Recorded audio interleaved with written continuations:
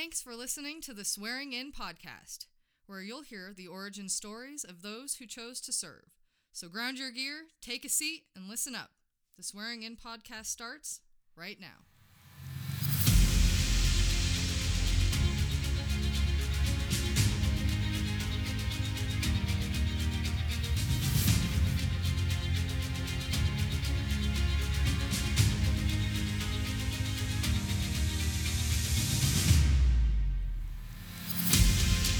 All right, listen up.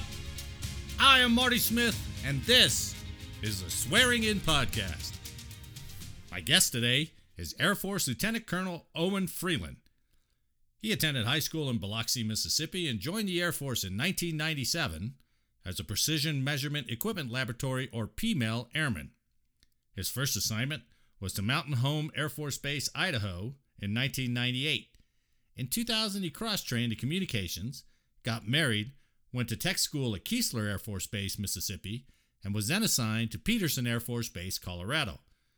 In 2003, he put a package in for Officer Candidate School and was commissioned as a 33 Sierra communications officer. After attending OCS at Maxwell Air Force Base, Alabama, and basic comm officer training back at Keesler, he was assigned to Offutt Air Force Base, Nebraska. In 2008, he was deployed to Al Udeid and was promoted to captain after his return. He was next assigned to U.S. AFCENT at Shaw Air Force Base, South Carolina, and in 2012, he deployed to Afghanistan for a year.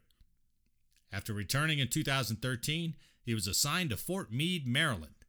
There, he was promoted to major and was selected to attend Command and General Staff College at Fort Leavenworth, Kansas in 2016. In 2017, he was selected to command a cyber detachment at Fort Meade. After command, he was assigned to Cybercom staff. He was promoted to lieutenant colonel in 2019 and was assigned to U.S. Spacecom at Peterson Space Force Base in 2022. Lieutenant Colonel Freeland is set to retire in 2024. Now, this concludes your pre-brief, so let's get on with the interview. Today, I'm joined by Lieutenant Colonel Owen Freeland. Sir, thanks for it. And usually it's like retired, but this one's not quite retired yet, right? Yeah, not quite, not yet. Soon though, soon. So next year you're going to retire? Yeah, official date of retirement's on 1 May of next year, but with terminal and everything else, it's getting pretty close to the end, and then I got to figure out what I want to do when I grow up. How did this whole journey start, sir? What were you doing before you came into the military? Oh, wow. So I'm a military brat. I grew up in the military. What did your dad do, I assume? So my dad was Air Force. My grandfather was Air Force. And I always knew that I wanted to go in the military. I've always just something about airplanes. I always wanted to fly. Oh, yeah. Yeah. Wanted to go to the Air Force Academy. You go to an air show, you see the Thunderbirds, and I'm hooked, right? And so aviation and jet fuel is in my blood. And so all through high school, I tried Boy Scouts, and that was kind of boring. Well, I should have started off with, I know you're a military brat. Where'd you go to high school at? So I went to high school in Biloxi, Mississippi. Oh, wow. So kidding. I've got family there. It's not where I was born. I was, like any other military brat, is where you're from is where you choose to be from because you've lived so many places. Right. So I claimed Biloxi as home, and that's where Dad retired, and went back home with my mom's family, and kind of spent 6 years in going to high school, junior high, whatever, and kind of started from there. But Boy Scouts didn't really do it for me. Yeah. So I joined Civil Air Patrol. Oh, nice. You don't hear that very much anymore. Yeah, it was because I got to, work on radio, talk on the radios, and I got to fly, and I got to work air shows, and I was just hooked. That's pretty cool. I enjoyed the heck out of it. Met some really great friends, still friends to this day. Yeah. And, in the friends in high school, I was one of those kids that, everybody else was going to the beach on the weekends, and I was hopping a military airlift flight to go to work a major disaster exercise. Oh, wow. And No so kidding. flying on C-141s, and I've got pictures of me and sitting next to a T-38 and in the cockpit of a T-37. Never got to fly in them, but I was always oh no, did you really? Wow. Yeah, I was at a summer camp, and the space shuttle happened to land in Columbus, Mississippi for an overnight, and right outside of our facility, and so I got to spend the night looking at the space shuttle. So it was wow, that's pretty cool. Blast. What before we go any further, what did your dad do in the Air Force? So my dad was an electronics calibration and repair. So cool. email, if you're familiar with that, or TMDE. Sure. So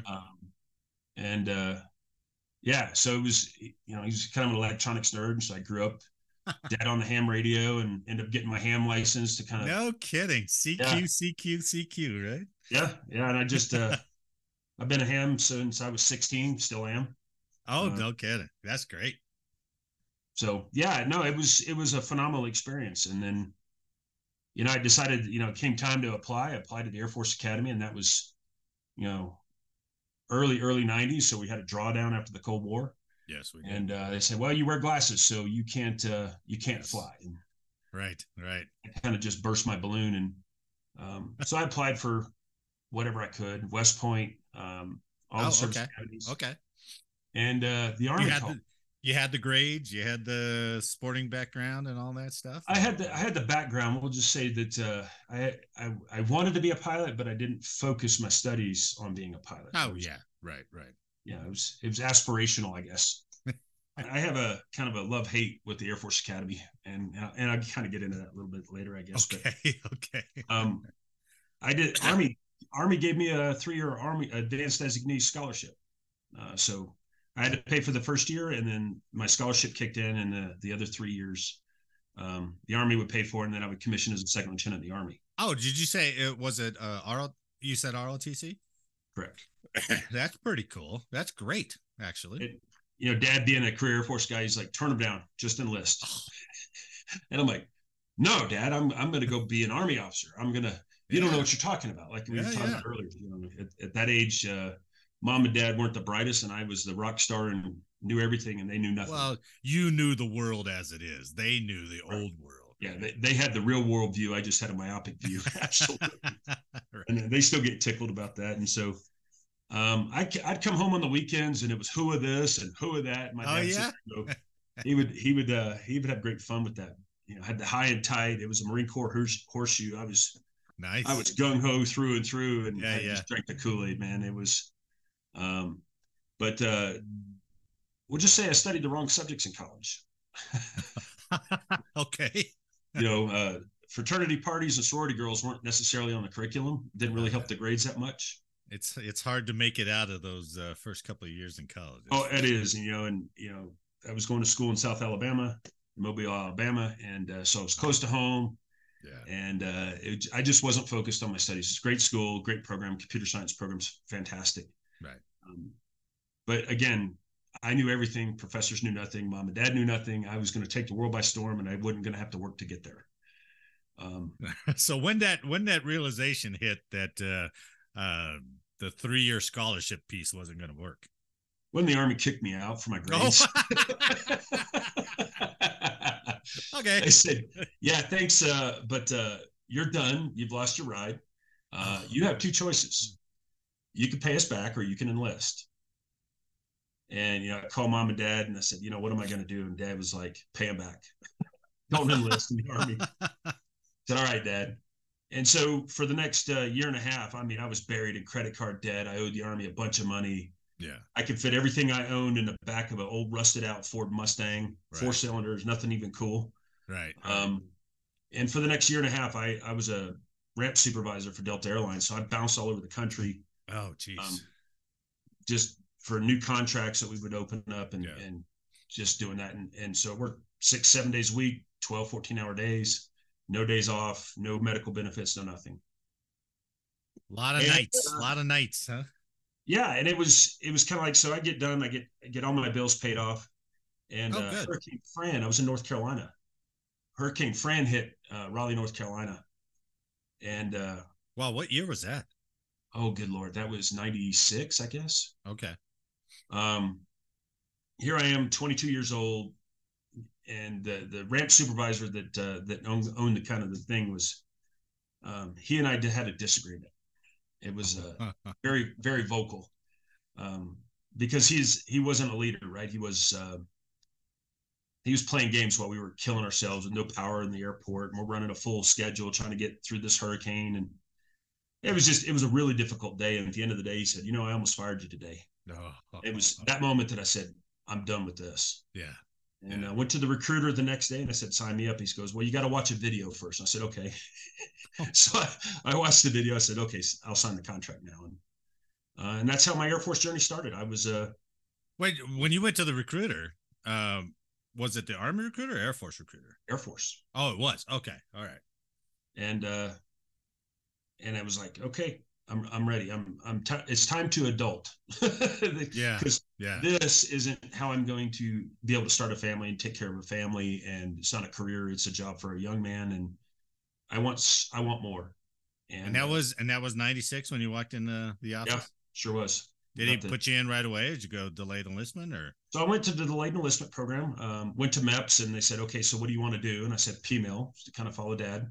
Yeah. And I said, well, we don't have any of those jobs. I said, great, put me on the delayed enlistment program because I'm not going to do anything else. God, you rarely hear that smart guy who goes into the recruiter, No, I wasn't that smart. I called dad first. Well, but you were smart enough to call him. So, yeah, we've had enough. I mean, you've run into enough people to just take what they give them. And that's the open general.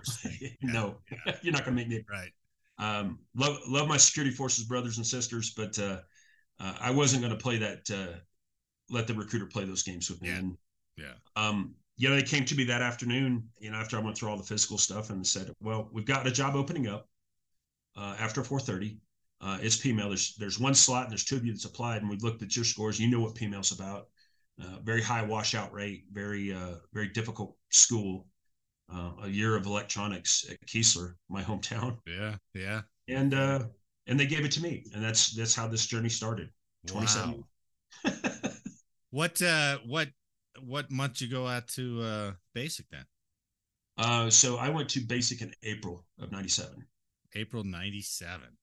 And then any issues with basic? Was it? I mean, you were older. Yeah. You were older at this point, right? Yeah, I was the old man at 22 years old in basic training.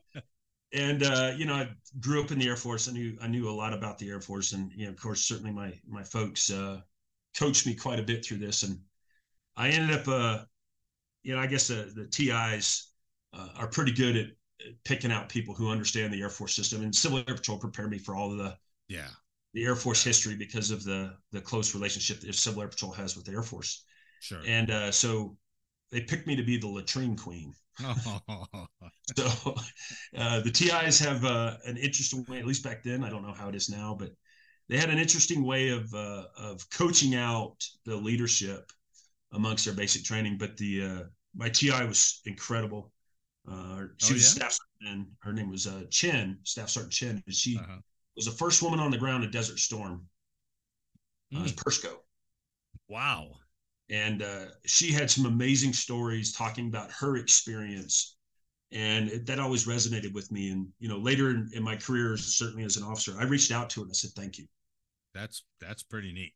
Yeah. That's pretty. And that probably made her day. I would imagine it would, that you came full circle back and told her thanks. I mean, then it's kind of like, oh, I guess I did do it right. You know what I mean? Yeah, it was right after I took command that I sent her a note. Oh, wow. That's wonderful. She invested a lot of herself. And I think all TIs do that, right?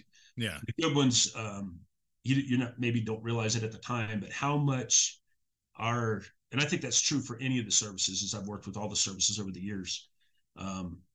When you're on the trail, if you're in the Army or if you're a TI or a drill sergeant or whatever, they do that for a reason. And it's not to bully. It's not to haze. It's not to do anything else. They are so passionate and so committed to the service, to making sure that we bring in the talent that is trained, that has the right sight picture. And, certainly with my soldiers over the years, they've talked to me about when they were at Fort Leonard Wood, and they were training their MPs. And those MPs came in, up working for them when they went back to their company or their battalion or whatever. So Yeah, it's very cool how the stories, the services and the name tapes are different, but the passion is still the same. Sure. It's interesting, an Air Force guy using sight pictures, so I appreciate that. I picked up. We'll just say that I've got an interesting perspective on service. I'm more purple than I am anything else. I guess so. Yeah, you are multi-service. So, you get a rope? Were you a rope or anything like that? No, well, yeah. So when I was at Keesler going through tech school, so female tech school is a year long. Okay. So electronics principles and what we back then we called it sets, right? So you do the electronic principles, then you go into the actual your career field. Yeah. And I ended up being a rope, largely because I got sick of the young kids that were trying to prop themselves up. They got a little power. Yeah. I didn't care, so I figured, well, if I become a rope, and in the Air Force, a green rope's kind of the basic rope, and then you go all the way up to red rope or whatever. If I do that, then I can keep the other ropes in line and keep them from messing with everybody that was in my bay. And so I ended up doing that. A good friend of mine, we went through tech school today. He was a red rope. He just retired not long ago. He got picked up for an Air Force Academy enlisted slot right out of tech school. He ended up going on to fly B-2s. He's a captain for United Airlines now. Oh, wow. And so he's a good dude, but we were all ropes together, and we had a great time. Drill team, we did all that stuff together. That's so cool. It was awesome. Yeah, that's awesome. And it was my hometown, so yeah. I would, when I got tired of the crap, I called my buddies up that were senior airmen. They'd come check me out, and this in the Air Force, right? A senior airman walks into a barracks and in a training base, and that's big money there. So he could get we got away with murder, and nobody was to the wiser. Well, and maybe you got away with a little bit more because you were older and you understood how to get away with a little bit more. You got to learn how to play the game. And Dad gave me that advice before I came in. He goes, the system has been there long before you, and will be there long after you. You would be wise to learn how to work within it and not buck it like he did. That's pretty good. So 96 you go in as a year. So I'm sorry, 97. So right. You get out of tech school in 98. Yeah. When did you know what your first assignment was going to be? Probably 3/4 of the way through tech school is when the assignment drops. And that's a long tech school. Ended up in Mountain Home, Idaho. Oh, wow. Yeah, which was, phenomenal base, great mission. Back then it was the Air Force. We only had, we called them 911 wings. They were the first of the Air Expeditionary Wing constructs. So it was Seymour Johnson and Mountain Home. Yeah. We were a composite wing. So I'm a PML guy. I ended up was working microwave stuff, and ended up starting to get, as I said early on, I've got an affinity for jets and jet fuel, and and I got to start working on we called it Type 4 equipment. So all the radar test sets and weapon test sets and emergency power test sets for the engines. So I got to go to the flight line and the ammo dump, and it was great. But we'd run an exercise. It was, B1s and B2s and F-117s. And I mean, you're like, this is where I want to be. And it's Idaho. So I got to go skiing and whitewater rafting and hunting, and it's great. Yeah. So that's also where I met my wife. Really? Was she military too? Yeah, my wife retired about 5 years ago, but I met, we talk about chow halls, or I guess now we call them DFACs, but I met my wife in a chow hall. Wow. How did that come about? It just, hanging out, and you find people that are cool to hang out with and have lunch with. And she was a chaplain's assistant, and I was maintenance. And she wasn't she was kind of awkward like me, I guess. And we ended up being friends for a while, and I was dating somebody else. She was dating somebody else. And one day we just kind of ended up getting kidding. And, what rank was she when you met her? She was an A1C, and so was I. All right. Mountain Home's wasn't that big. It's still not that big. No, right? Still not that big, but it's smaller now, I think, because it's not a composite wing anymore. But very tight knit community, and it was kind of an entrance into the Air Force. It was a family. As an older guy, I'm out hunting and shooting with my supervisors, and I'm not drinking in the dorms, right? I'd already partied myself out of a scholarship, and I knew what goofing off too much was going to cost me. So I started college, and it was an old retired chief that was telling war stories about the Cold War, and standing watch on a alert aircraft with nukes on it, and I'm just hooked, right? And it was kind of there that I had some amazing guys that really took me under their wing and just kind of beat me about the head and shoulders, and won some great awards, but I missed out on below the zone for some political reasons that had nothing to do with me. And it's always something, for stuff like that. I wouldn't trade it for the world, honestly, Marty. Yeah. No. I was gonna say, you got there. So we're going from 98. What'd you do? 3 years there, or did you do 4? Yeah, it was right at 3 years. And at that point, the Air Force was deciding that, hey, we're going to contract out one contract worldwide, all female labs. Oh, wow. And so the career field was going to die. It was going to go away. Yeah. And I'm like, oh, crap. And then the Air Force decided, well, that's probably a bad idea. We're going to break the globe up into regions, and we're going to keep a couple bases per region as active duty, because we have this whole contingency and deployment thing we have to support. Okay. And so I saw the writing on the wall. It's like, wait a sec, you're leaving both Koreas open. So if I do a 20-year career, I'm looking at 4, 5, 6 tours to Korea. Yeah, I don't think so. And the original plan was I'm going to do 4 years, get a bunch of experience at PMO. Then I'm going to go to Saudi as a contractor and work for. Oh, there you go. Get that. And then I'm going to retire permanently at 35 years old. That's right. Get that tax-free money over there. Yeah. Set yourself up.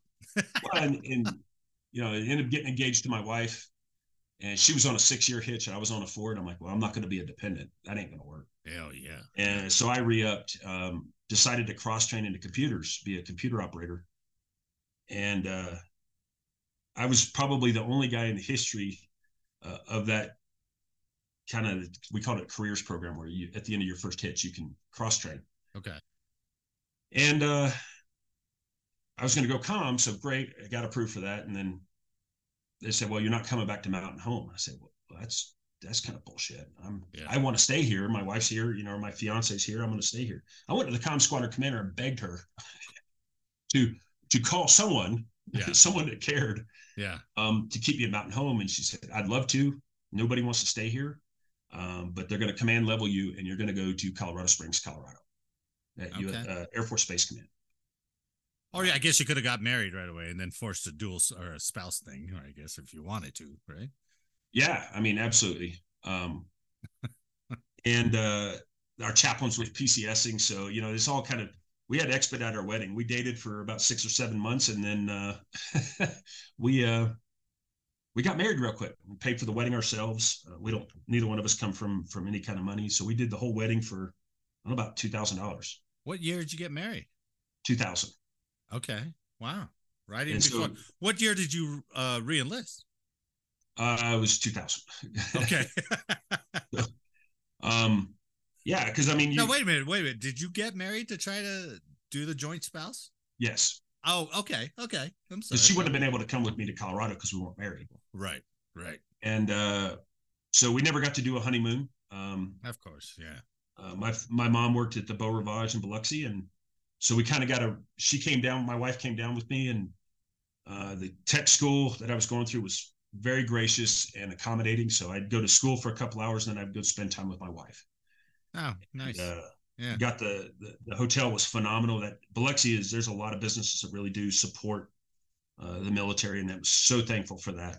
So they comped us a room. So you re-upped as comm, right? Right. And your tech school is back in Mississippi? Yeah. Okay. You'll see a theme here. Don't want that part lost or anything. Yeah, no, absolutely. Yeah. Keesler, every time I got homesick, I ended up going TDY or whatever to Keesler. So I got free leave, go home, see my family. And so, yeah, we ended up at Colorado Springs, and I try to figure out how to be a computer operator now. And it turns out that was being here has been an amazing assignment. Yeah. Finished my college degree, went to Airman Leadership School. So you came Springs, but you're a Pete, right? You're a Peterson? Right. I was a Peterson. Okay. And then Then 9/11 happened. I was going to ask you where you were for that. Yeah. Yeah, I was on duty. We went into the telephone operator's room because that was the only place in the squadron that had a television, and we're like, oh yeah, oh crap. You saw the first tower, like, what kind of idiot runs into a building with a, whatever kind of jet? Yeah, yeah. And then we saw the second one hit. And then, things kind of ballooned from there. And like, I think any of us would say that day changed everything for us. Sure. For, the remainder of our careers, in my case. And we went into Delta. We closed the doors to the mountain. Right. We kicked all the contractors off base. And, for comm at Peterson at that time, and I think it still is, it was all contracted. So like, well, we have no system administrator privileges. We really can't do anything. Yeah. And I get a phone call to go up to the 4-star's office to fix his computer. I'm like, this isn't going to go well. I'd never seen a general officer at that point. Oh, yeah. Yeah. Oh, geez. Was he Northcom or? No, I was Air Force Space Command. Space General Command. Everhart. Okay. And hell, when I was maintenance, we had 2 officers in the squadron of 400. I get to Peterson, and there's 15 lieutenants, so you can't walk around the hall without bumping into an officer. And that, for a career maintainer, that was a little foreign. It took some time to get used to that. But lieutenants were amazing, and had a crusty NCO who was a maintainer who they had to spend some time with me correcting perhaps my language and my approach to things as comm and not maintenance. So they were great. Yeah. Okay, so you get it's still kind of freaky when you go home and talk to the wife, right? You didn't get restricted to base or anything like that when. Oh yeah, we were 12. Well, she was at that point. She's active duty too, so we were both in the same boat. No kids, so we were working crazy hours. She ended up deploying, and I had to stay home. I had orders to go work with special operations, and that ended up not being a real tasker. And so they sent my wife to Oman, Jordan, and as we were for like an ILO tasking or doing what her AFS. Yeah, it was an ILO. Oh, okay, all right. At that point, she's a chaplain's assistant or a paralegal. No, she was paralegal at that point, and she'd cross-trained as well. And so they sent my wife to war. I'm at home. The only thing I had was my dogs, and just absolutely going insane, right? Yeah. It's just trying to wrap my brain around. They sent my wife to war, and I've got to be at home. Yeah. Keeping the home front one. And it was awesome. It was difficult. There was moments there where they went into comm blackout, so I couldn't talk to my wife for months at a time. Come to find out that there was people over there that were hitting on my wife because what goes on deployed stays deployed, and my wife's not that way. Yeah. And so that's not going well with me either. We'd only been married a couple of years at that point, and so you were really bouncing off the walls. Oh, I was a head case. Oh, God. But my troop, his wife was in the same boat, so we were golfing a lot, and then going to college, at night at Colorado Christian, and met my best friend there. Oh, nice. And he almost cost me a divorce. He said, "Hey, you should get a motorcycle. It's great." And ended up buying a motorcycle. Didn't tell my wife. That didn't go well with her, as you might imagine. Yeah. And she, but that was buying that bike kind of opened up new things and new relationships that I didn't know. And we started doing a Wednesday night ride down to downtown Colorado Springs at an Irish pub. We were riding Triumph motorcycles, some British bikes. Nice. And that was our thing. It was what we looked forward to. And so wife got home. I asked forgiveness a lot. Still am, all these years later. How long was her deployment? 6 months. Okay. Not too bad, but still. No, but it was the base that we were launching B-1s out of that, bombing everything that looked like Saddam Hussein was getting a bomb from a B-1. Right. And, but that's where, one night, I'd finished my degree or just about to finish my degree. And that's when I ran across some crazy major who was riding a Harley or whatever Ron was riding at that point. He said, "You should apply for OTS." Like, yeah, officers kind of suck. I really don't like officers. I'm an NCO. I'm up for tech sergeant at that point. Yeah. And E6. And I'm like, nah, I'm good. No, you should do it. You should do it. Well, Ron was a flyer. You see the theme here, right? Going back to jet fuel in the blood. Yeah. And filled my head full of hope that I could fly. Oh, he did. Yeah. Oh, yeah. Terrible. Ron was Ron should have been a recruiter. No kidding. He's good. He's very good. But I didn't know him. I just met him at the little pub, and he starts filling my head full of this stuff. And he looks me up, and he starts just absolutely pounding me every week. He was on me. Put your package in yet? Put your package in. I didn't know this guy. I'm like, this crazy fool wants me to.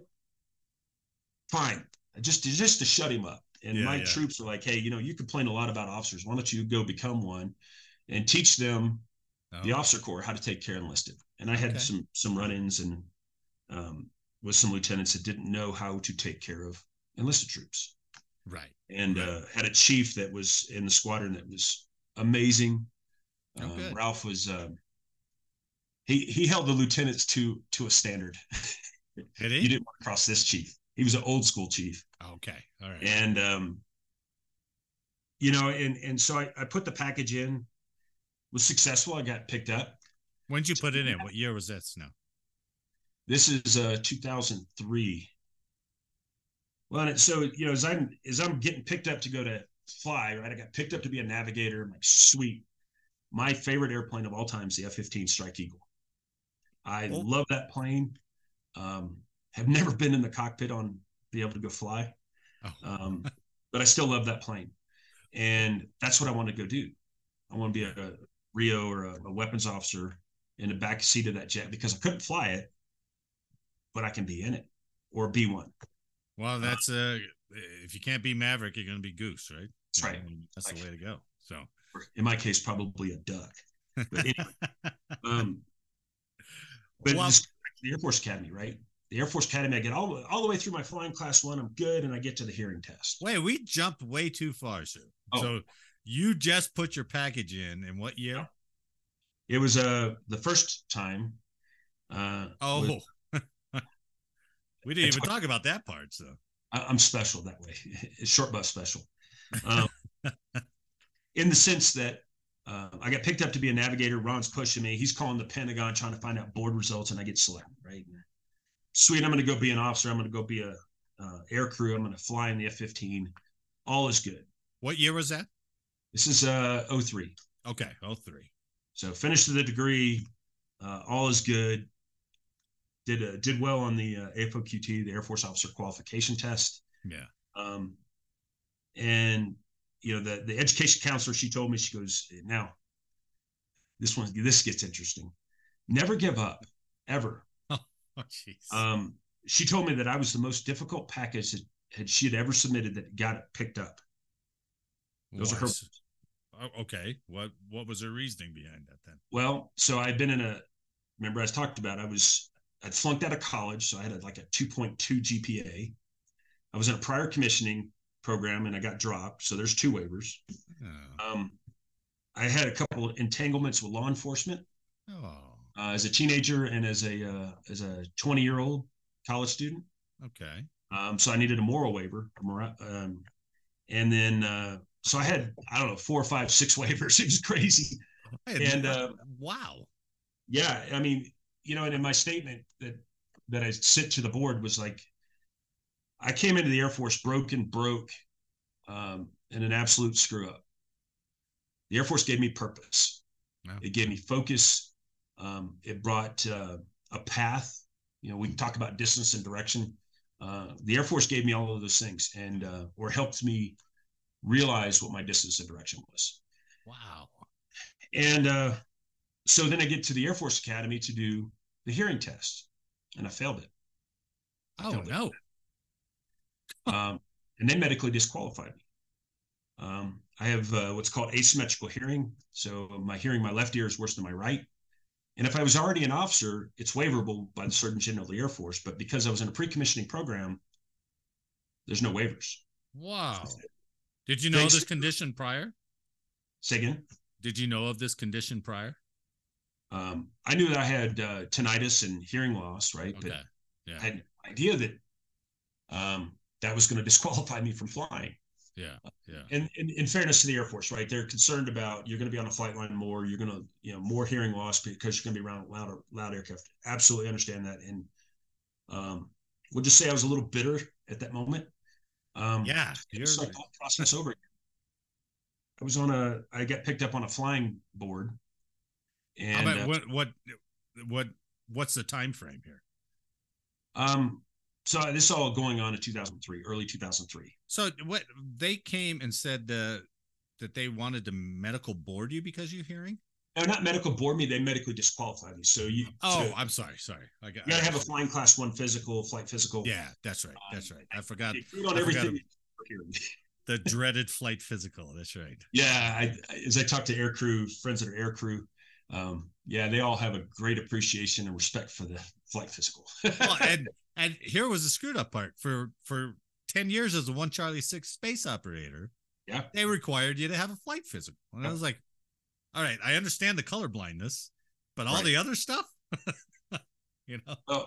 The irony, if you think back when I applied to the Air Force Academy, they told me I couldn't fly because of my eyes. Well, us enlisted guys, they finally opened up PRK, LASIK. They did. That's right. And so the Air Force Academy fixed my eyes and then told me I couldn't fly because of my hearing. So like I said, it's a love-hate with the Academy. It's a phenomenal school. The Air Force Academy was not in the cards for me. Right. A lot of friends have gone through the Academy and have done extremely well. Love it dearly, all the service academies, but the Air Force Academy in particular, there's a history there. And so I reapplied, got picked up to be a comm officer. Wanted to be a maintenance officer, but they picked me up to be a commo. That's what I mean. Did you reapply that same year, or did you wait to? Okay, all right. So at that point they had a lot of boards, and it was the 2003 2004 timeline. So the Air Force was really assessing a lot of officers, and ROTC and the Air Force Academy are kind of fixed in the amount of people they can assess. Yeah. So OTS becomes that buffer. OCS for the Army, the Marine Corps, Navy, and whatnot. Well, that was a great time. I mean, I don't mean to say it was a great time, but for the military, that's when the military is all ramping up and they can't get enough, right? So half my class at OTS, more than half my class at OTS were NCOs or enlisted, right? Yeah, good. So then I go off to Maxwell, and that was OTS was interesting. There's an NCO going in there. I was in class. I had guys that were special operations. They were TAC-Ps, JTACs. Yeah. There was guys that were on Roberts Ridge when that happened. Wow. Wow. The PJs that were killed. Their supervisor was in my class. Jeez. But it was interesting because you get to OTS and the OTS instructors, the cadre there, right? These are first lieutenants or captains, so they're pretty young. One in particular, he was going back to Army. Everything was hua this, and this guy's a captain. So when I was in the Army,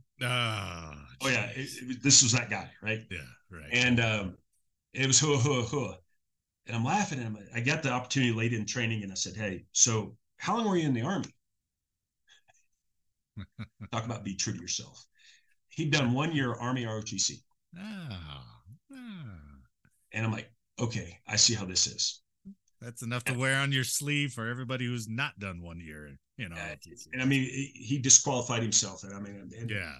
But you saw people trying to pretend, not pretending, but to embellish perhaps something that they are. Yeah. And so I go back to the video's acting up again. There we go. I go back to always be true to yourself. Another tenet, right? The words please and thank you is the reason that I've been successful in my career, both enlisted and an officer. And then be true to yourself. Right? Yeah. And so many people have officer, enlisted, all the services have really hammered that point home.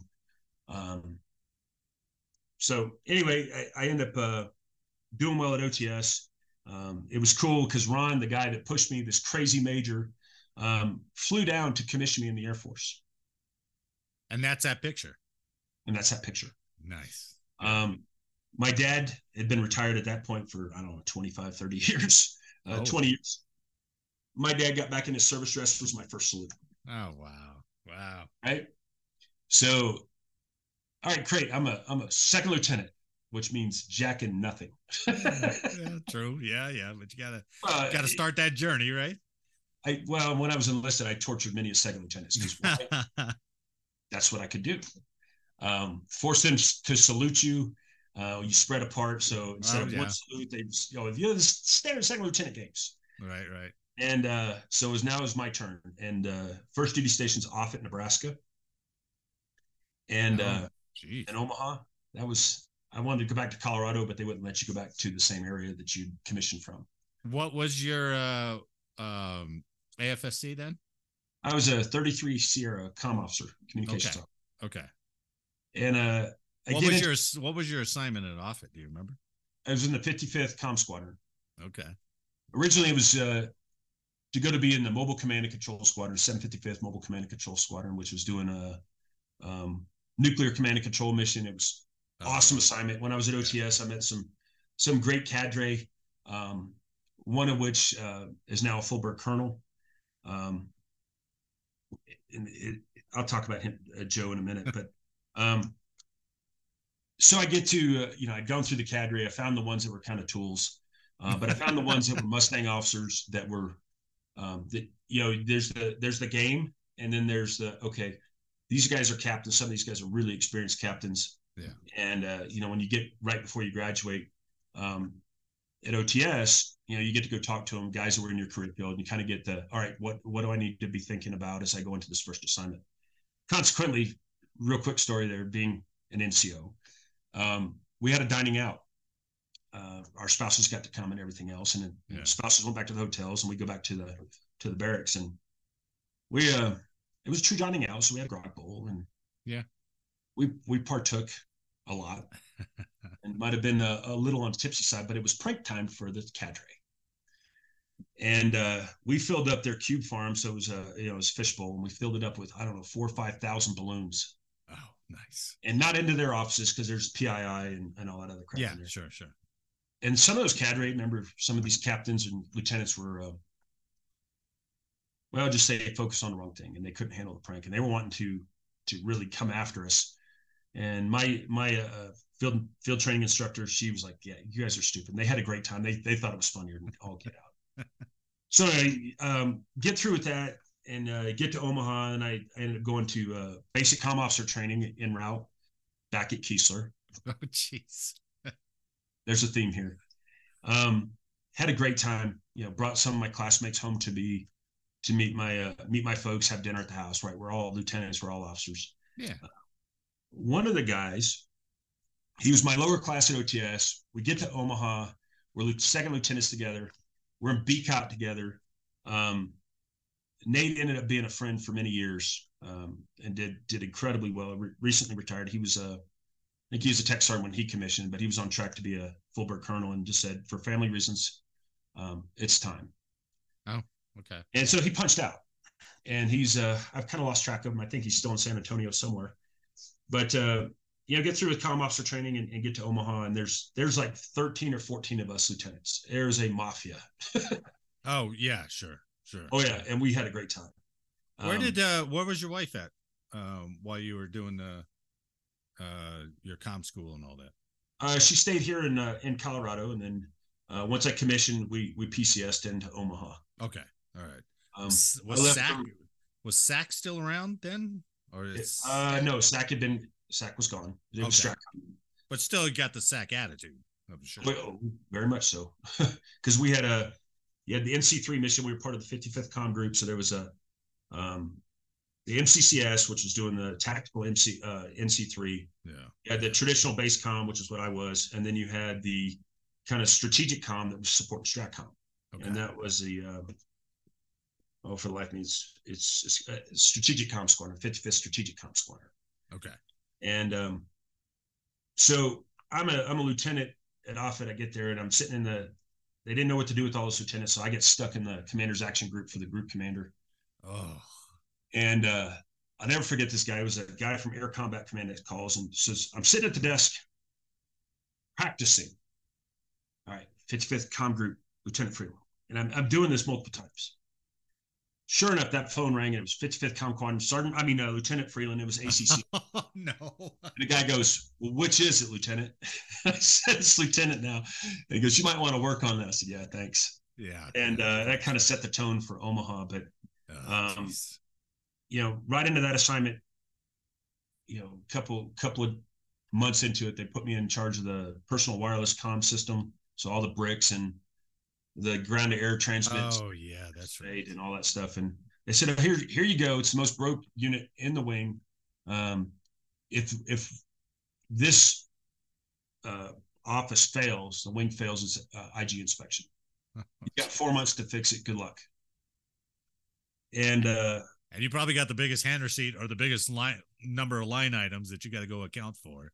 Oh God, yes. I mean, there was, I don't know, like 600 bricks, and half of them are broken, and the two civil service guys in there that, they were kind of disenfranchised, and they didn't have any real motivation to work. They were, it was in the whole MEO thing, and they were like GS4s or whatever, and so they weren't real happy, and they ended up leaving and quitting. So here I am with nobody in the office. It's the second largest or first largest spectrum environment with number of frequency allocations because of the NAOC and the TACAMO and Stratcom and all the other PL1 assets there. And here's those second lieutenants, never done wireless comms before.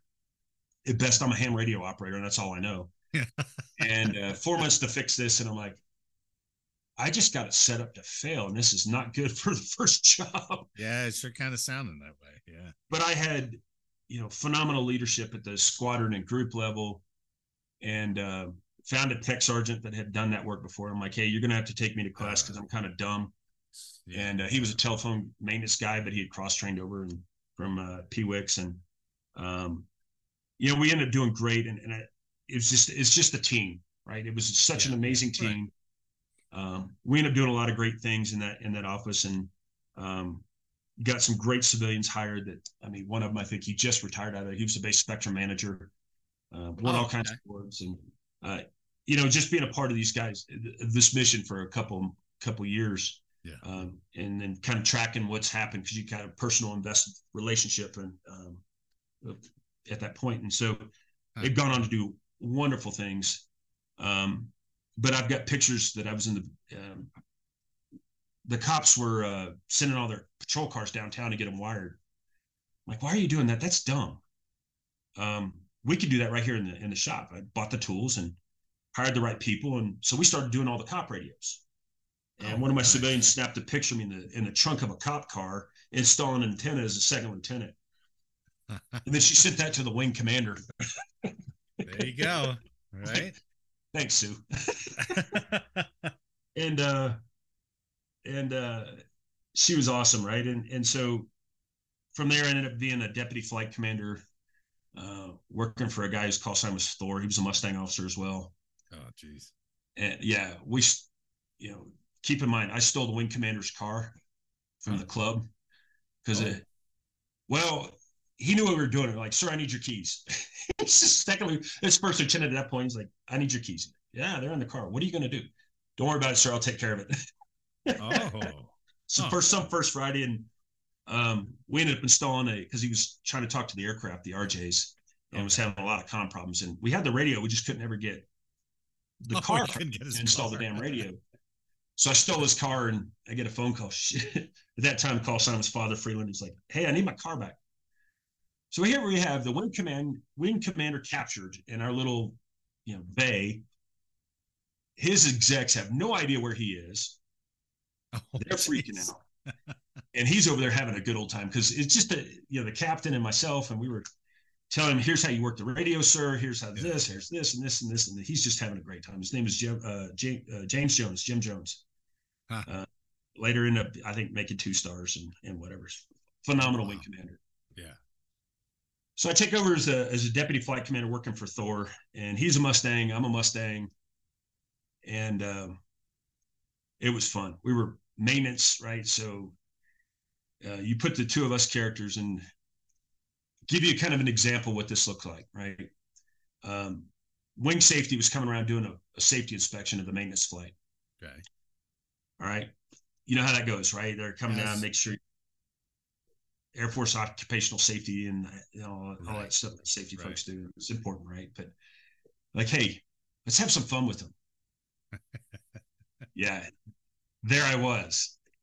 Thor is mixed martial arts instructor. He bouncer at a bar before he commissioned, right? So we go over to his gym. He was teaching on base and whatever else. Well, he had all the hitting sticks and whatever else. Yeah. One of them was about a 4-foot baton that they use in Japan, but it was made out of fiberglass and it was padded and everything else. Oh, okay. And it was kind of a hitting thing. And so we decided we're going to have some fun with wing safety. So they're sitting outside the office, and he starts yelling at me. He's cursing up a storm. Lieutenant Freeland, get in here. So we do the standard thing. Proceeding, sir. Yeah, yeah. Come in, give him a reporting statement, the whole 9 yards. And he's berating me and telling me I'm incompetent, I'm an idiot, and whatever else. And he says, assume the position. So I bent over. Oh, yeah. Held my arm out. And he takes a stick and just whacks the crap out of me with it. And it's made out of fiberglass and it's shreds, right? And so it sounds really loud. Yeah, I smarted a little bit. And I said, well, that be all, sir. He's like, get out of my office. So proceeding, sir, and I go back to my desk and start working again. And wing safety is outside the office, and their jaw is on the floor. They had no idea what to do. And our squadron safety is looking like, those two idiots are at it again. Oh, no.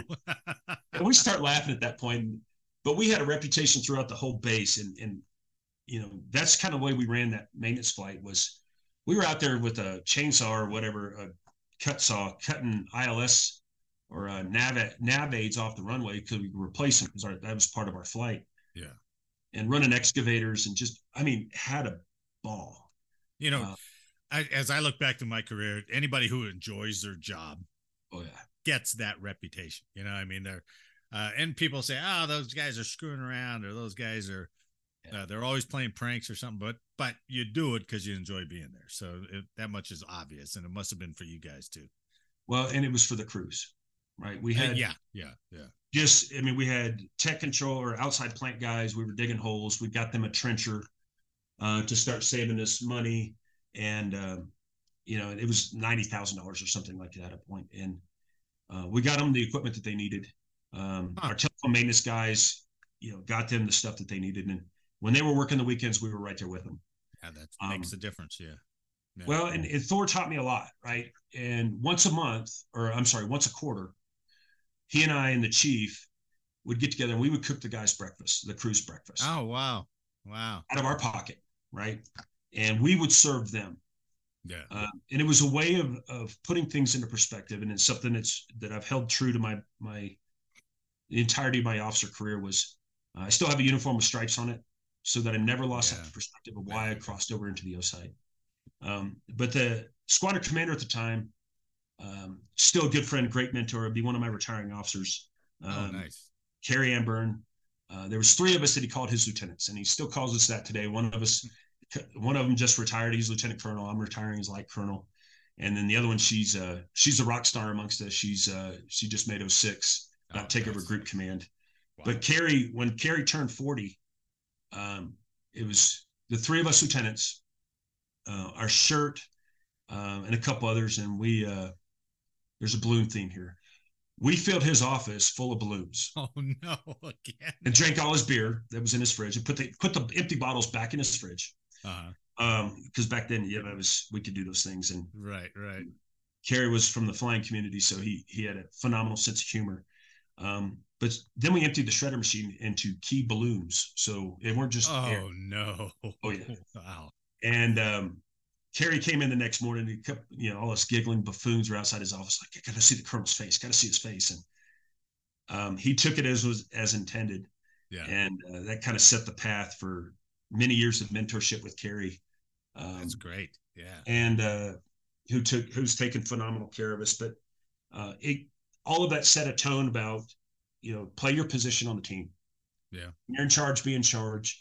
When you're in support, be in support. Never lose track of that you're playing a position and it's not about you. That's true. Yeah, very good. That assignment is also where I picked up the call sign sheetrock, and Kerry's the one that gave it to me. Sheetrock. Yeah, I've earned it. It wasn't chosen, and I tried to get rid of it over the years, and it kept coming back, and I finally went through a naming ceremony. Was back in cyber ops. And once you go through a naming ceremony, you own it. You might as well embrace it because you will never, ever get rid of it. What's the story behind that nickname? So there I was. Normally it costs you a beer, right? But it's kind of hard to do on this format. But Thor, my captain, I called him up and said, "Hey, I'm finishing my basement. I need some help with this drywall." And went up and picked up, I don't know, 12, 14 sheets of drywall. Now, keep in mind at this point, the new Hemi Dodges had just come out, and I'm driving a Dodge diesel that had been slightly modified. I have an affinity for horsepower. No, goes back to jet fuel, and I like fast things. Right? And so Thor and I had been talking trash. I mean, about whose truck was faster, whatever. Oh, yeah. This is Omaha in the fall, so it's raining. I got all this drywall. I had it tarped, and he'd help me, and he's following me in his truck. And we're running down the highway. I forget the name of it now. And the tarp starts coming off. So we pull over, get the tarp situated. And now at this point, I've got 700 pounds of sand in the bed of the truck because winter's coming, right? And you need to work back into these trucks. This is where it starts. I told him, I said, I'll bet you I can still do a burnout with 700 pounds of weight and like 20 something sheets of drywall. Yeah, you see where this is going. Yeah. Sure. And so I put it in stupid mode. I had a tuner on this truck and it's diesel, right? And sure enough, now it's done because the roads are wet. So it's not really proving anything, but I didn't care. Yeah. And I started just doing a massive, epic burnout, and I'm just having a great time. Well, the tailgate was down on the truck. And so here's however many sheets, 20 sheets of drywall come out of the back of my truck, land in the middle of the highway. Thor almost wrecks his brand new truck because he's laughing so hard. He's like, "You're an idiot. Like, shut up and help me load this. Let's go." He goes, "Wouldn't it be funny if somebody from the squadron comes by?" And here comes our deputy squadron commander. Oh, wow. Oh, yeah. Now, he's a phenomenal human being, right? But he's a lot of us comm guys are a little dorky. And he gets out of his 3 Series BMW with a fedora and these Birkenstock sandals. And, "Hey, guys, you need some help?" And by that point, Thor's about to pee himself because he's laughing so hard. And like, "No, we're good. We're good." Get it all back. Now, all that drywall, all that epic journey to get it to my house. Yeah. Not one sheet was broken. Whoa. Not even a dented corner. Nothing. How in the heck did that happen? It's dang. Wow. I don't know. I was just about to ask you if any of it was salvageable. No. Now it had road scars. That's nuts. I could patch that. Yeah. And absolutely. So Thor's laughing. Well, in the squadron at that point, Kerry had instituted, Colonel Amburn had instituted a broken phone award. And during his commander's call, you got to nominate somebody who did something stupid. Right. I remember those days. Yeah. Okay. Yeah. And so we're in this commander's call, and I'm like, "Oh, I'm going to get this thing." And so, he's like, "Who's got nominations?" And people start raising their hand. I'm like, "Oh, that was pretty good. That was pretty good. That was pretty good." Huh. I'm like, "Sweet." Thor kept his mouth shut. Outstanding. Oh. He goes, "Those are all pretty good, but I got a story for you." Oh, he told the story. No, Thor ratted me out to the squadron commander. Oh. And so, I get the broken phone award and the, kind of moved on. But end of my time there, I did a deployment to Al Ubaid, Camp Cupcake, I called it. Yeah. I've been there myself. So yeah, we went into Iraq for a while and, doing some things and working at Ali and Talil air bases and Balad. And what year was that you went over there? 08. Okay. Oh, that's almost surge time, right? Oh yeah. Right. So that's it's Al Ubaid. It's hotter than blazes, 130 degrees. I'd never been on a deployment before. And well, I met a couple of really awesome teammates. The Light Colonel, just put on Light Colonel, Mustang. He's the one that we're trouncing all over Iraq together and trying to stay out of trouble. And but we worked for a Fulbright Colonel, Dave Urich.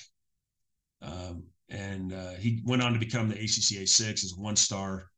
I almost had him convinced, we had outages with some of the RPAs, and he told me to go figure out why we had all these issues, and got that figured out. And then, but we had lost the air picture, so the Navy had to move the carrier strike group closer in so they could provide the air picture for the kayak until we got it resolved. Oh, okay. Yeah. And so I'm trying to figure out how the Navy's going to do that, right? I have no idea because I have no background in the Navy. Yeah. And so I go talk to the Navy guys in the kayak, and I'm like, hey, I need to understand more about this. I'm like, well, why don't you just go out to the carrier? I'm like, that's a great idea. What? And wow. So I had them set it up. I was going to go out on the cod and spend a week out at the carrier, at war, at sea. Oh, and Dave Urick said, no, that's a boondoggle. You're not going. Oh, okay. And you talk about let the air out of your lungs, but I was like, how else am I going to understand how the Navy's going to do this? And you're going to ask questions, and I have no idea. I want to go to sea and work with the Navy and understand. Yeah. And he never let that happen, and I still hold it against him. I don't think he remembers it, but I do. Were you lieutenant or a captain by then? I was the first lieutenant. Okay.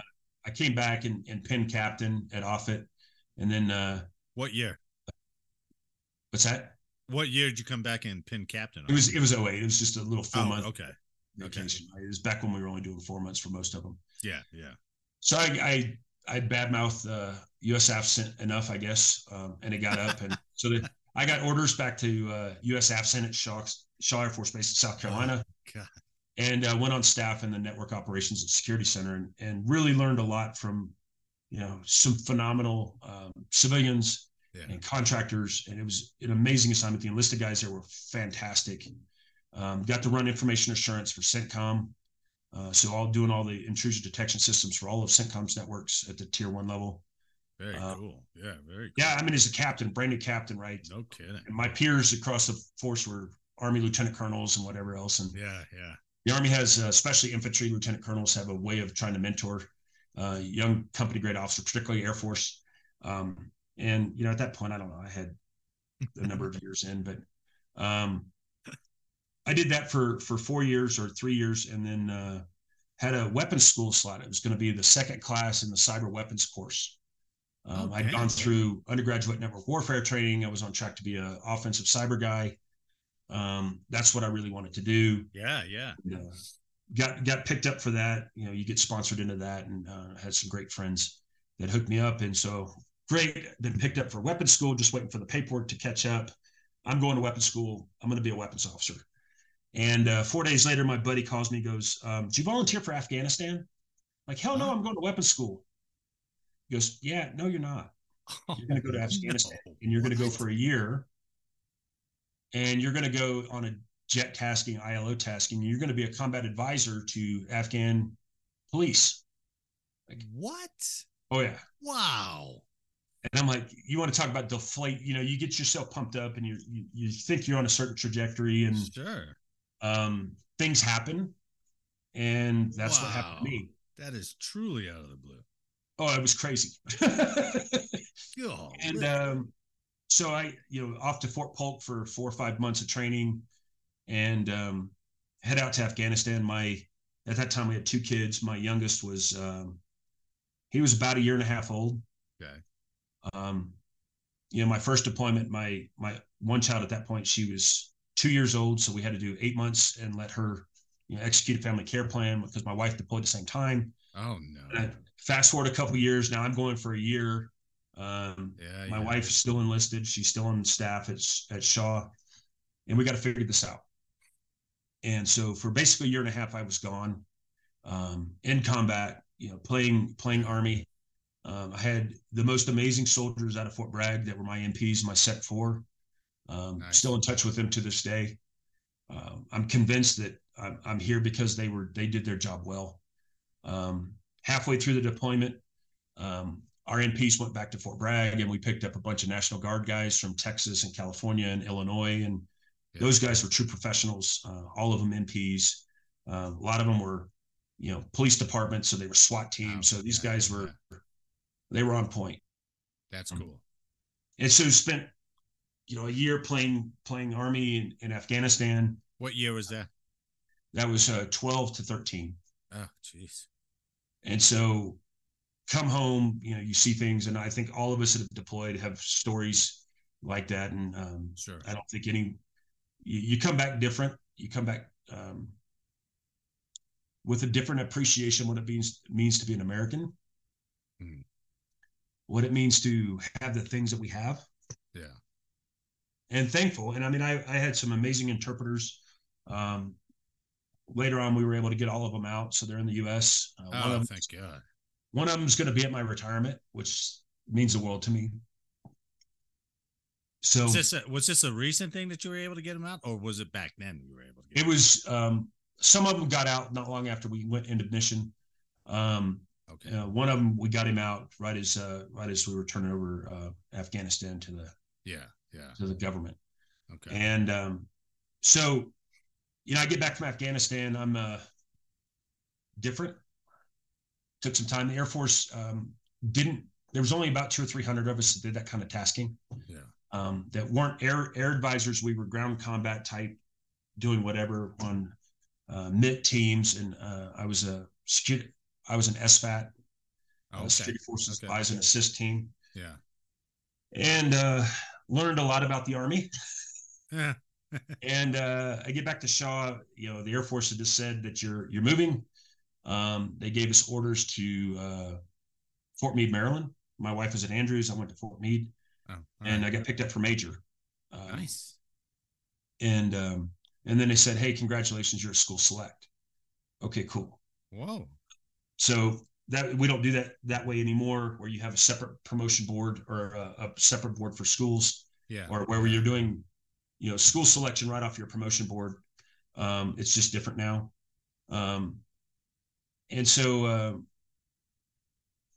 I got a couple of weeks with my wife, and then she had to report to Andrews, and I had about 2 more months in South Carolina. So not ideal, that we didn't really get a chance to do reintegration and try to learn how to be a family again. Yeah. Yeah. Especially after, kind of a high five.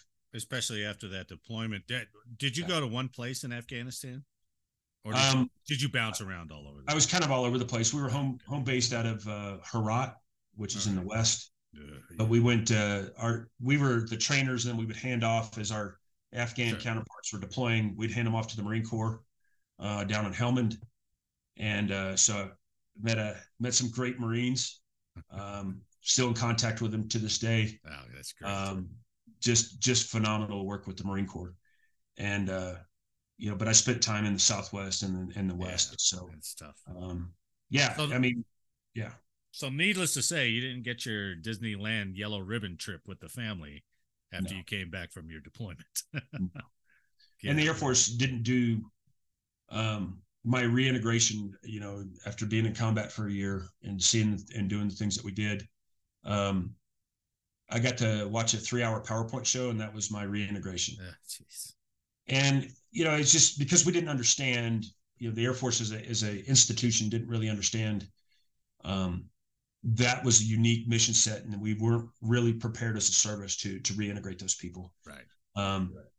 And it was also when I got back home, the unit, there was nobody at the airport for me.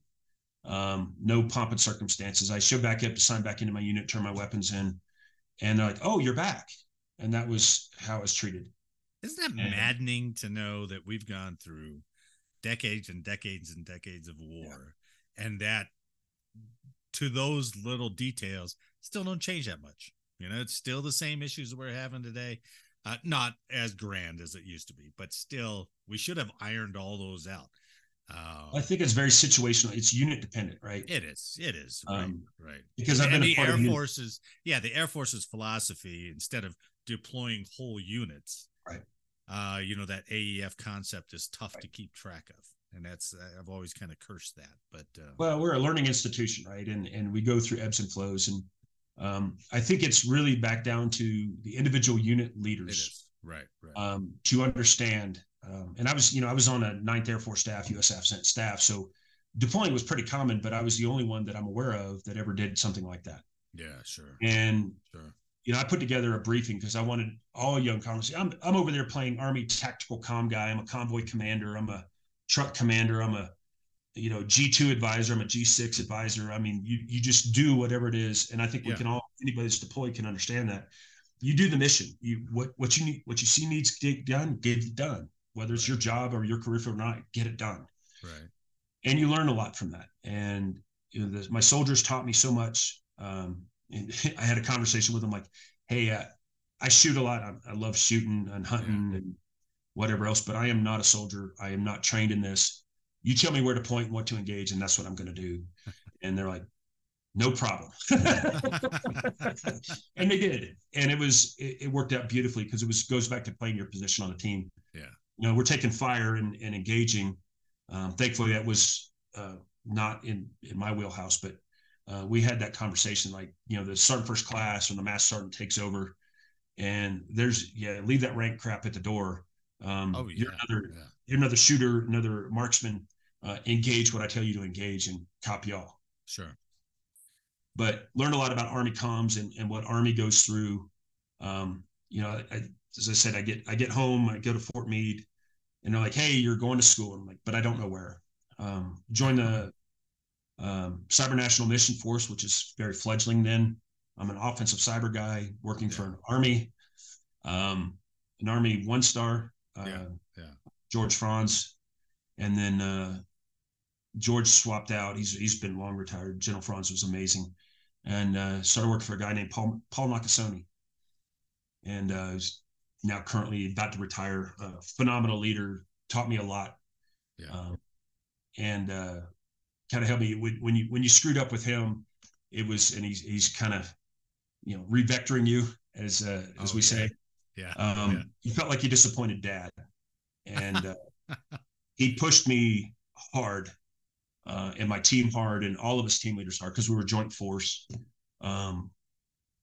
He taught me words matter.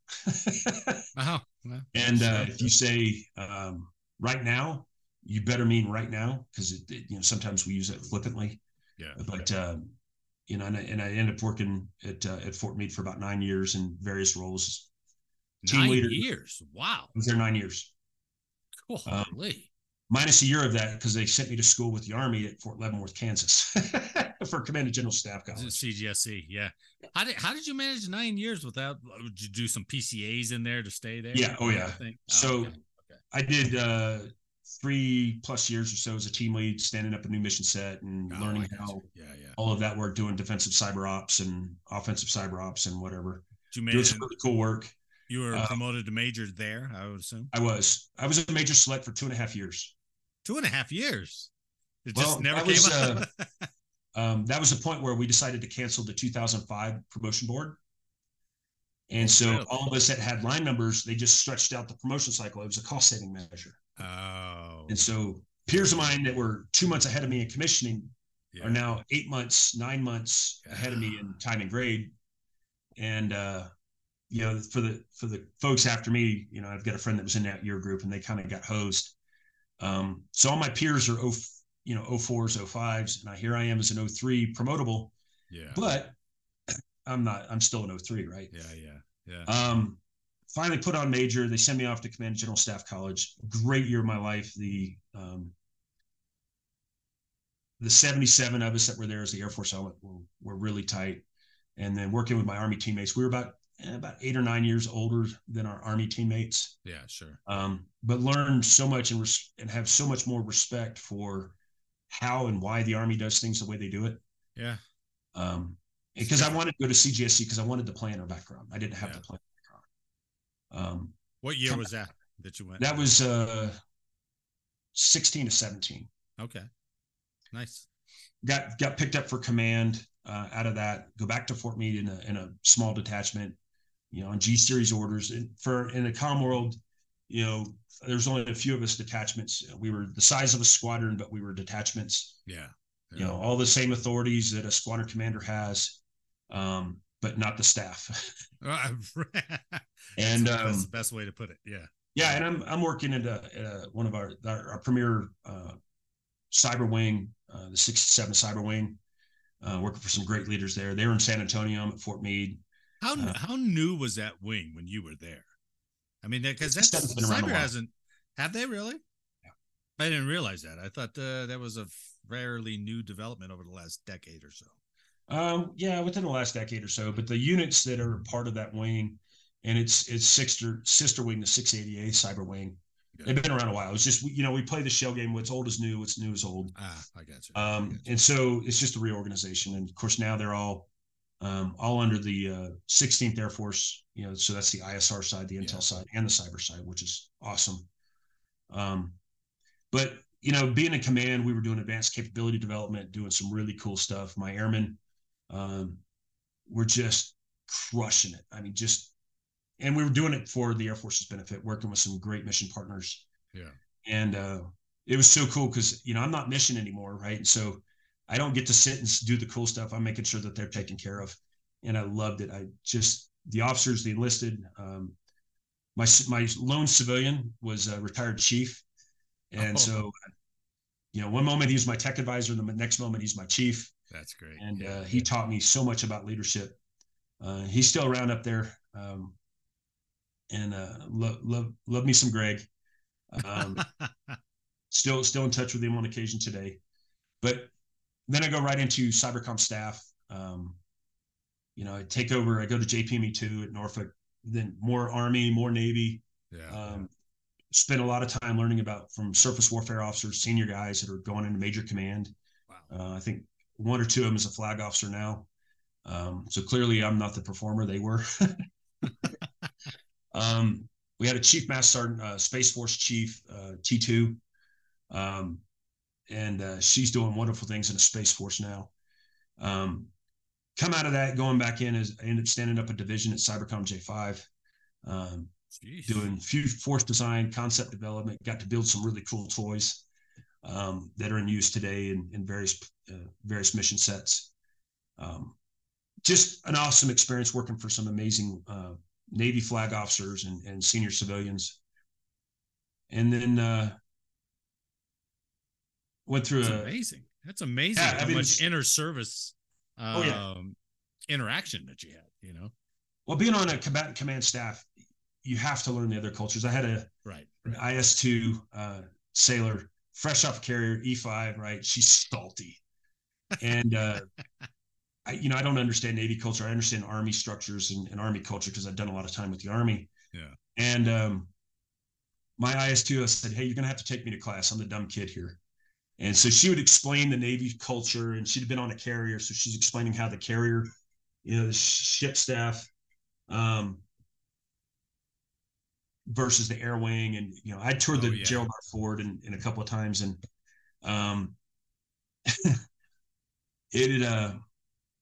so she would take me to class. Right. Yeah. And was able to work with, across the joint staff and with other combatant commands. It was awesome. But it came to a time where I had to make a decision.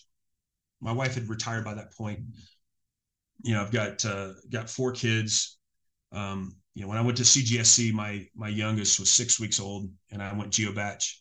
Oh, jeez. And only got to see my daughter for three times in a year, or 4 times in a year, only for a couple of days at a time. But that's the military life, right? Sure. That's a possibility. You sign up for that. It doesn't mean you have to like it, but you're prepared for that. That's why we have family care plans. That's why we have the many military family members that, are part of our inner structure, and our civilian neighbors and just cover down on you. And, while I was in CGSC, my wife went through a really hard time. It was tough on her. Oh, yeah. And there was a neighbor, his kids had been grown and gone, or, were just about out of the house, and he missed that. So they would go over to my neighbor's house while my wife went to Andrews with our baby, my older 2 kids. And Pat would go shopping for him. He loved talking to my kids. Oh, yeah.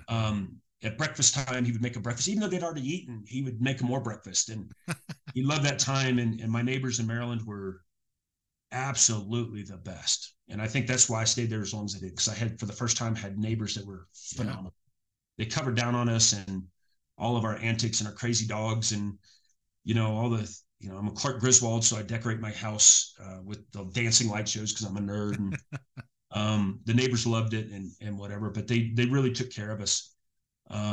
That's a rare thing. It really is. But it goes back to the family. And the central theme to all of this for me was I don't believe that any service member is successful in their career without an entire Army Oh yeah. Of people supporting them in various ways. If it's on duty, then it's your crews and your team that's backstopping you and really providing you that expertise. And the same, you do the same for them. Yeah. You're bringing young service members to your house during the holidays and checking in on them. I love that. The Army calls it a family readiness group. We have the Airmen and Family Readiness Center on the Air Force side. I don't remember what the Marine Corps, the Navy call it. But we have all these organizations out there that really cover down, and they really did take care of us. Yeah. And we did our best to take care of them. And, you know, I was at JPME too. Unfortunately, Pat passed away. The guy that was feeding my kids breakfast. Oh, geez. Wow. How old was he? Was he a retired guy? Was he old? No, Pat was probably maybe late 50s. So he wasn't old. Oh. I mean, I guess by my standards today, when I was 20, he was a geezer. But, you know, now at that point, but he talked about in his eulogy how special it was to have that time with my kids. Yeah. You know? Yeah. That's anyway. So yeah, it was kind of just an amazing experience. And oof, it hit me in the feels. well, it's always remarkable how much, you know, part of the military thing is go, right? You know, you got to adapt. Yeah, absolutely. You got to play the field that you're on, and you got to go here, you got to go there, while your wife and family may have to go someplace else. And you're at such a speed that when something like that happens, that's when I would imagine that's when that big perspective comes in, and you go, sure. Whoa, wait a minute. I don't mean to speed by all these things, but I have to because of the career. But that's got to take a toll on you after a period of time. Not only the individual loss, but there's got to be some kind of reflection where you go, oh, you know, not seeing the kids always go. Good friend of yours passes, and that's when you start. I don't know. It would for me. Did it do that for you? Did it start going, maybe I should start slowing this down? Or yeah, absolutely. I think that was kind of that realization that, you know, where are your priorities? You know, there's an old adage about, and we've all heard the stories. I think every service member has heard them in some degree, where you come home from a deployment and you come back to your house and there's no furniture, no lights on. He or she is gone. Because they've had enough. And, you know, when you think about it from that perspective, okay, that what did you sign up for? You know, and I always said, when do I get my life back? And I've chosen to serve as long as I have, and you're in a relationship with your service. And that's true. That's a good way to you know, and on this side, you know, we've got a contract, and every 4 or 6 years, whatever your length is, that's your opportunity to reevaluate your relationship with the service. And if your priorities and the service's priorities are still in sync, right? Yeah. And as an officer, you don't have that. You don't have a contract, right? Right. And so, you know, as I got to thinking, as I'm progressing on, I'm well north of 20 at this point, kind of thinking about how far do I want to take this? And you know, my wife's retired, but you know, she'd had her issues and medical issues and stuff. And, sure. You know, I see the toll it's taken on my family, and, you know, I know that my 06 board's coming up on me, in a few years. And I'm like, I need to really start thinking about this hard, and where we want to settle down, and how far this journey wants to go. And, you know, I already came in older, commissioned older. So I got to really think about this hard. And I think when Pat passed, that kind of set it in stone. I mean, his kids were grown, but he's never going to get to see his daughter walk down the aisle, or graduate college, or his son, you know, get married. And you know, Pat was a healthy guy, just cancer got him, right? But it just kind of put things in perspective for me, that you don't know how much time you have on this earth, and if you focused all your time in uniform, that's what defines you. you've lost sight of what's really important. You were a civilian before you came in, and you will be a civilian again. That's right. And so where do you find value? Where do you find importance? Some guys can do 30, 40 years and their family understands that, and that's great for them. That's their journey. Mine looks like I'm done at 27. And so as we started to think about that, right, and all the time, the years that between my wife and I, we'd spent away from our family, and the kids and the boss lady was like, "Hey, keep going. We know you love what you're doing, Dad." And I'm like, "Thank you, but I know what 06 life looks like, and it's time that I take myself out of the running for that." And I made some decisions to do that. And my kids are amazing. My wife being a vet, right? We can have that conversation, and she understands. She has that perspective. My kids don't. They didn't sign up for this life. They were born into it just like I was. And so we started thinking about, what's next, and kind of started thinking, all right, it's time. Where do we want to settle? I'm not going back to Mississippi. My wife's from Washington State. I'm not going there. Not moving to California. We started discounting places for a lot of reasons where we weren't going to live. Yeah. We saw about Colorado. And so we bought some property here, decided to come back. And, hey, that piece of dirt, and that's what I tell people now, is like, what does your end state look like? Where's your flagpole? Where's victory lane? Yeah. Whatever analogy you want to use. And I needed that ground that belonged to us, that was not tied to the military. We owned it. And whether we built on that property or not, whatever, right? Yeah. That was our dirt, and we could sell it. We could do whatever. And then we started really thinking about it as PCS is coming up, and like I'm ready to leave DC. It's not my thing. Some people enjoy it. Not my thing. I'm a out west guy. I like the mountains and the country roads, and no traffic, or tumbleweeds and antelope or traffic for me now. And I enjoy it deeply. But that's what our end state looks like. And so the Air Force is coming up today. It's time for you to PCS. I'm like, great, get me the heck out of here. I'm done with DC.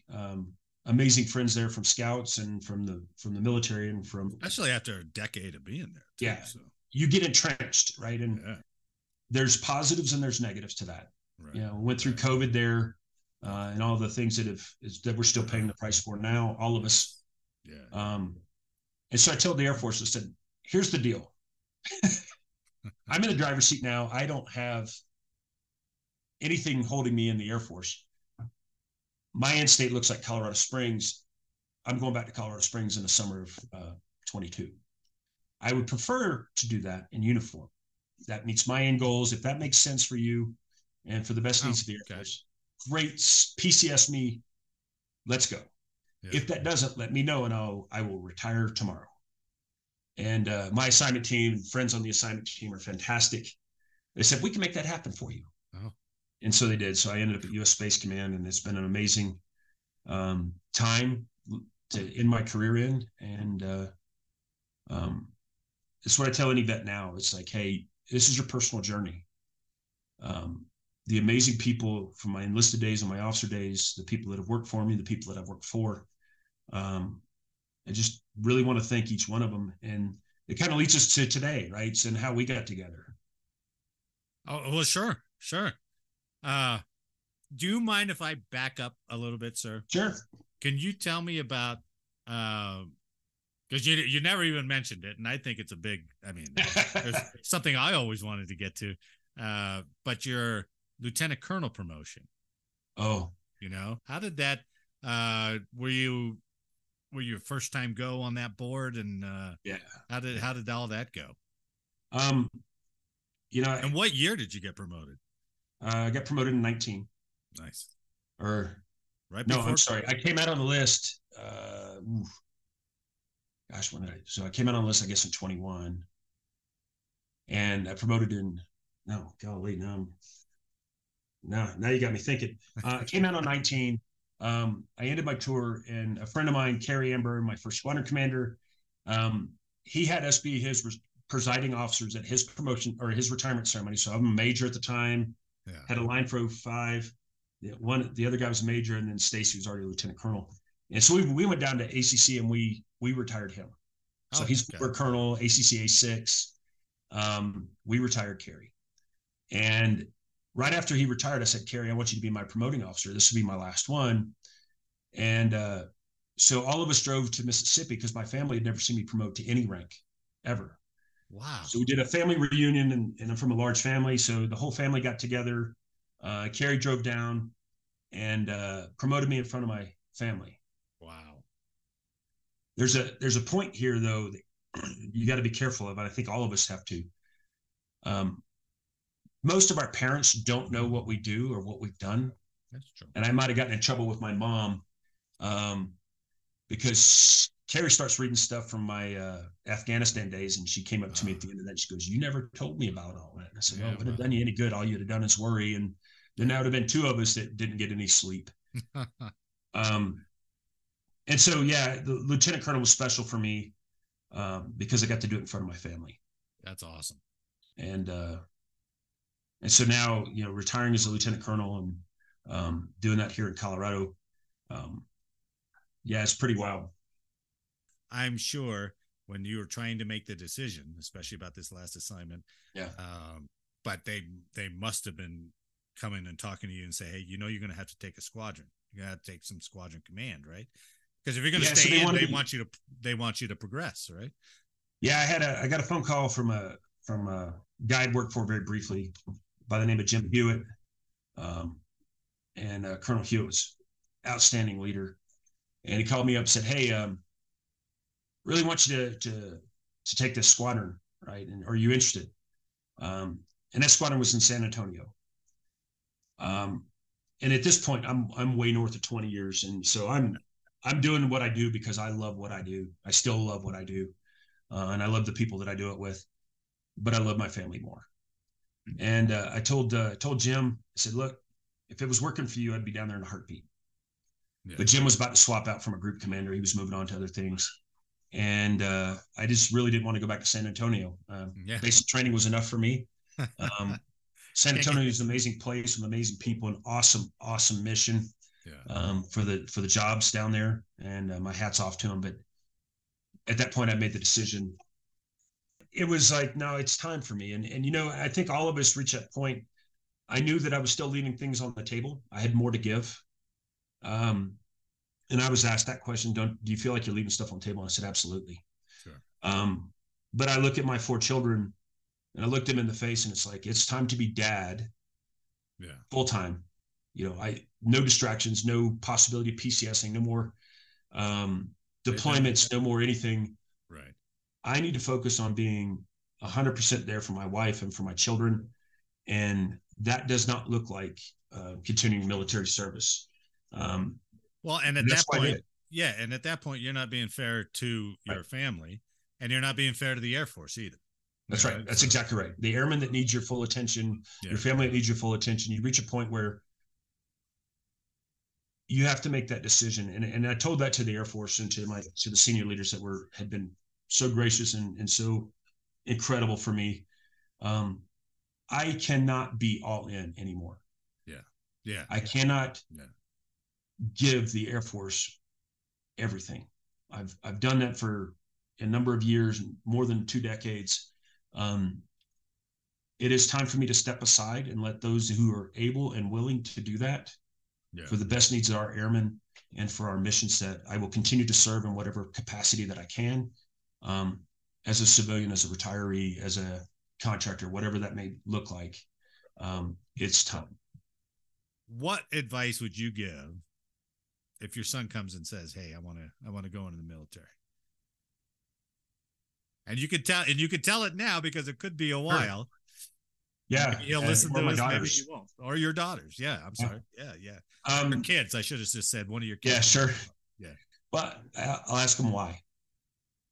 What is it that is attractive? And it's really not just about the Air Force, it's all the services. We've got 5 services to choose from. Yeah. Why are you considering the military? What is it that is compelling you to join? Is it college? That's okay. GI Bill's a wonderful thing. Yeah. I mean, I've used the heck out of it, and tuition assistance, and that's why I have the education that I do, is because of the military. Yeah. because I talk about what I kind of briefly spoke about it earlier.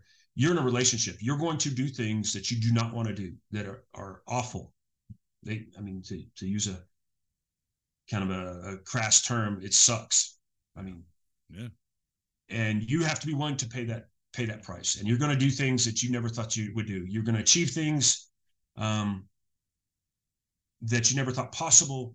You're going to go places that are not pleasant, potentially. Sometimes they are. But like my brother, his first assignment was Mildenhall, England, and then he kind of went to some less desirable places. And he continues to serve in the reserve. But I asked him, still? Yeah, he did 14 years enlisted as a tech sergeant. Yeah. And then ended up going to law school and getting his degree, and now is a JAG officer in the reserves. Oh, wow. That's awesome. Yeah. And so you find yourself in this position, and I this is the same thing I would tell any person considering the military. What are you willing to give? What are you looking for? Because you are in a relationship.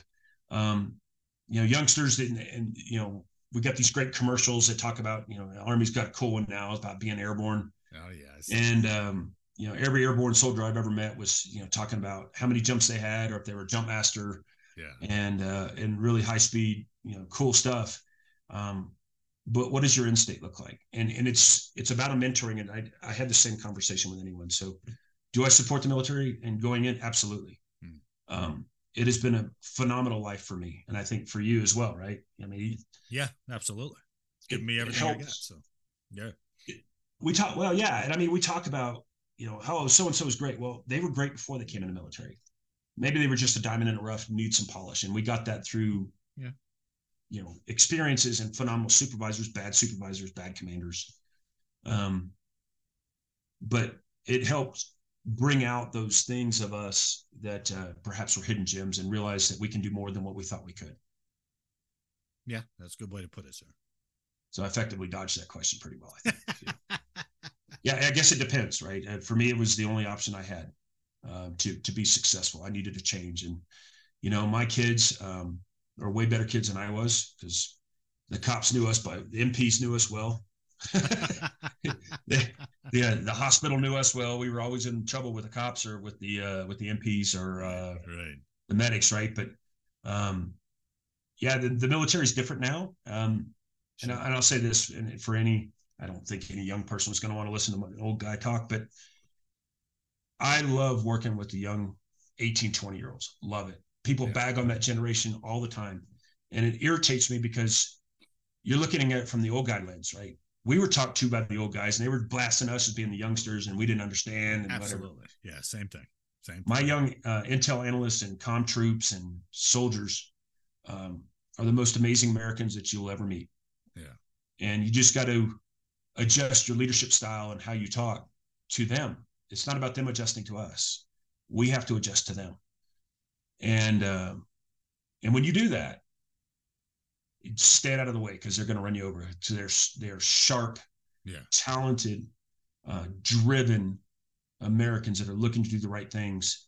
And so now I'm like, I can't keep up with them. So like, what can I do to help you be successful? And that's where I'm going to have to resolve myself at this point. Did we get it all, sir? Well, I'll say one more thing about coming full circle. We talked about this crazy major that pushed me to be an officer. And through your podcast, I've been able to reconnect with him. And in fact, I'll have a beer with him next week, is the hope, and kind of catch up. And, we'd lost touch over the years, but talking about those moments in time where you take the, brief period of your life and you give it to someone else to encourage them, to support them. Ron did that for me. It pushed me hard. And was not willing to take no for an answer. And, without him, I don't know that I would have ever taken the leap of applying for a commission. I needed that encouragement from him. I'm the first officer in my family. A fact that my dad reminds me of often. As a retired NCO, and my wife gives me crap too. But to have those people that believe in you and to trust you, and to, all these years later, those same people have given me their sons and daughters to be to care for them, lead them in combat, lead them in some important missions. And now it's time to pass the torch. And that goes back to Ron Nieper. And so I'm incredibly grateful and thankful that Crazy Major pushed me all those years ago to go down this path. It is pretty amazing because somebody he just met and it's like, why does this guy keep calling me? Jeez, get off my back. Wasn't a flyer. I wasn't, anything. And the journey, and each of our journeys is different. And mine has been some crazy lefts and rights. And, I think back at really most importantly about all the amazing people that have been a part of my journey, and just want to thank them. Yeah, I'm blessed. My heart's full. And thank you for doing this. Thank you. I really appreciate it. It's been a privilege to take your story and an honor to let you tell it to me, sir. I appreciate that. Thanks, sir. I appreciate that very much. United States Air Force Lieutenant Colonel Owen Freeland, thanks for your story, sir.